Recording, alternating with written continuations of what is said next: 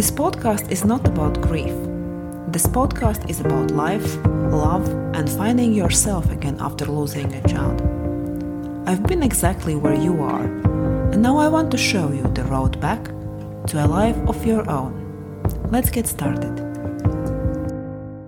Hi there, it's Liana. How are you? I'd like to start this week's episode with asking you for a favor. Could you please rate, comment, and like my podcast so that other moms can find it? We have such a tremendous room for growth with this podcast. I'm showing up every week for you, and you could do your part and help me to grow the podcast and reach more moms like us. And also, do you like free stuff?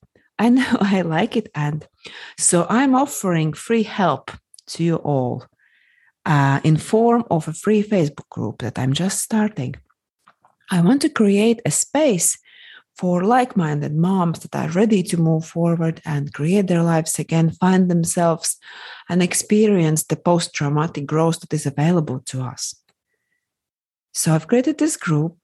If that's you, please come join. I'll be happy to see you there.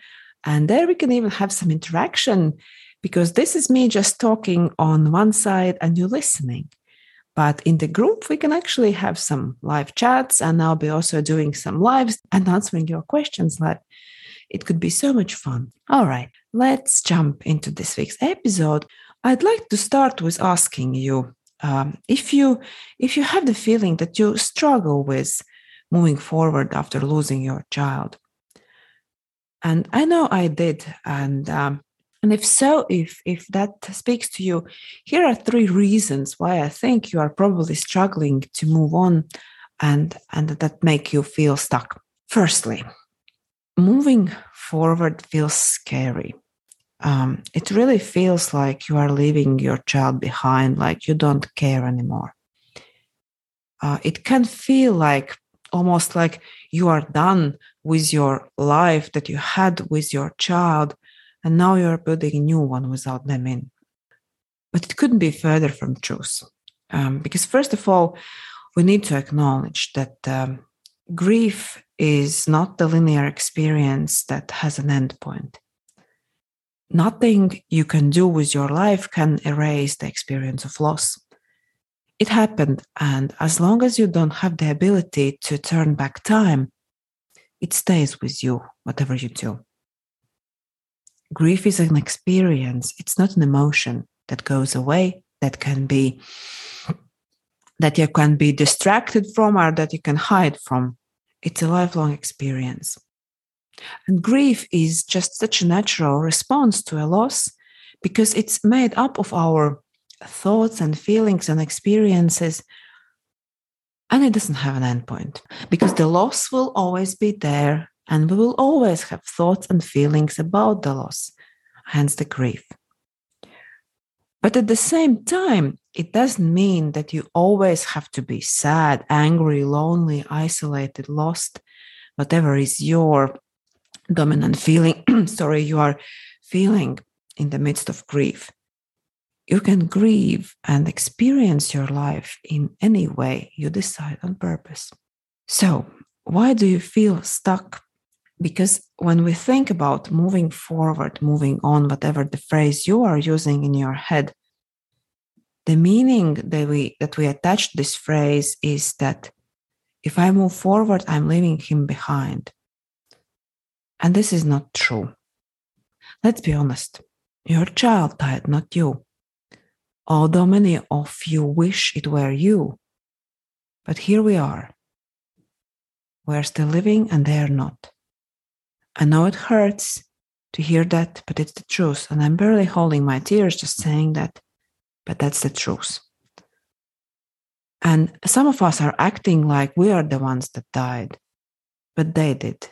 We didn't.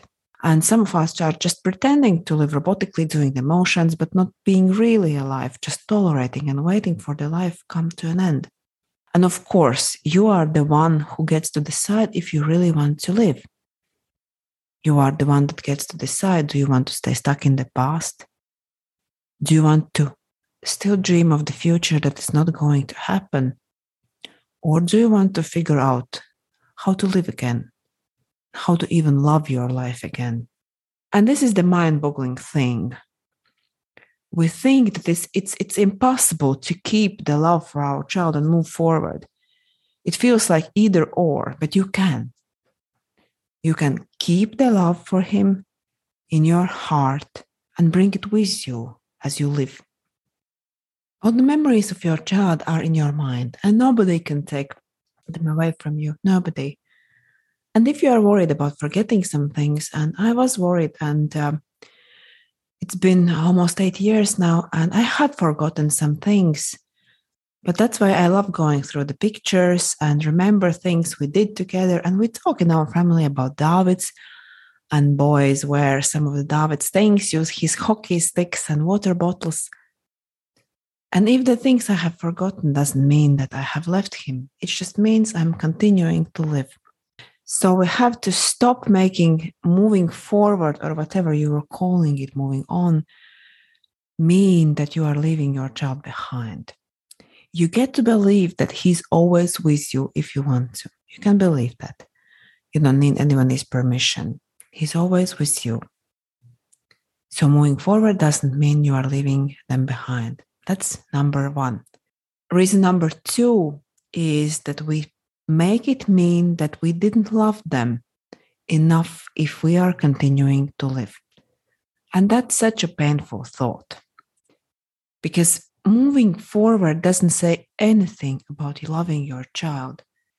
What it says is that you are willing to love yourself, that you value your precious life. And you only have one life as well.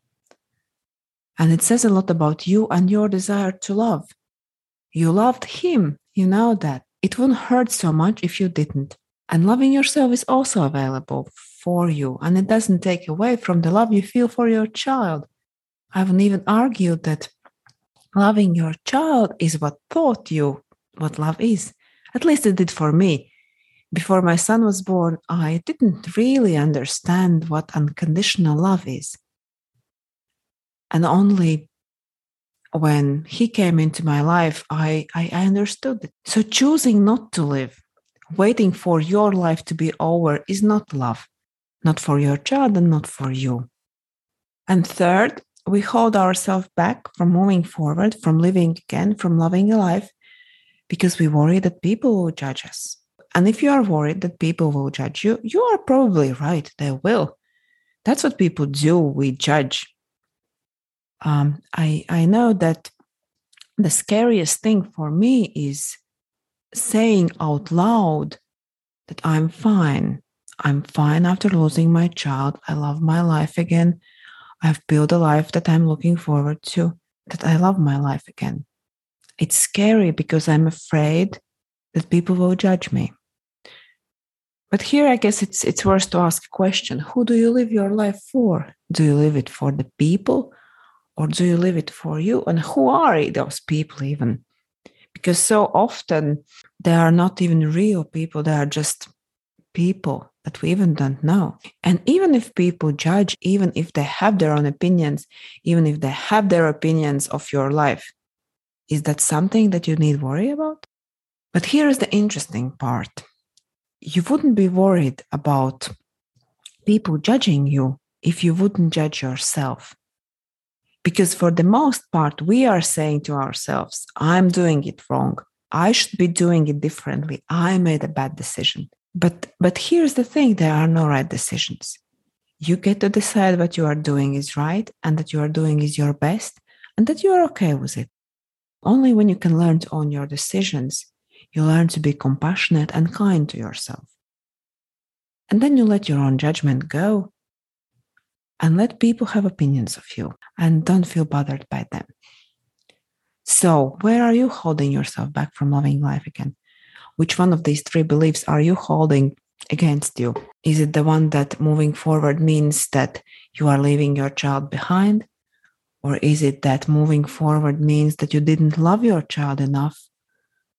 Or is it that you are doing it wrong and people will be judging you?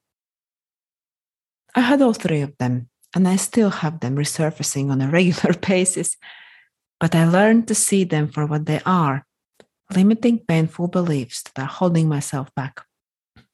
And if you need help, I'm here for you.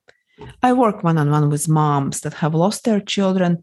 I help them to spot these limiting beliefs and many more, to explore them and learn to let go of some of them that are in the way of building a new life after the loss. Just get in touch and let's talk. I'm very passionate to give moms the gift of possibility that there is a life after child loss, a life that you can love again. Until next week. Bye. The two most important things that helped me to move through the grief and rebuild my life after I lost my son was community and coaching. And I now offer both of those to you, my listeners, for free. Just search Life After a Child Loss on Facebook and join my group. I do weekly live Q&As and share all my best tips and secrets right in there. Plus, there are bonuses from the podcast I post inside the group from time to time. I'll see you inside.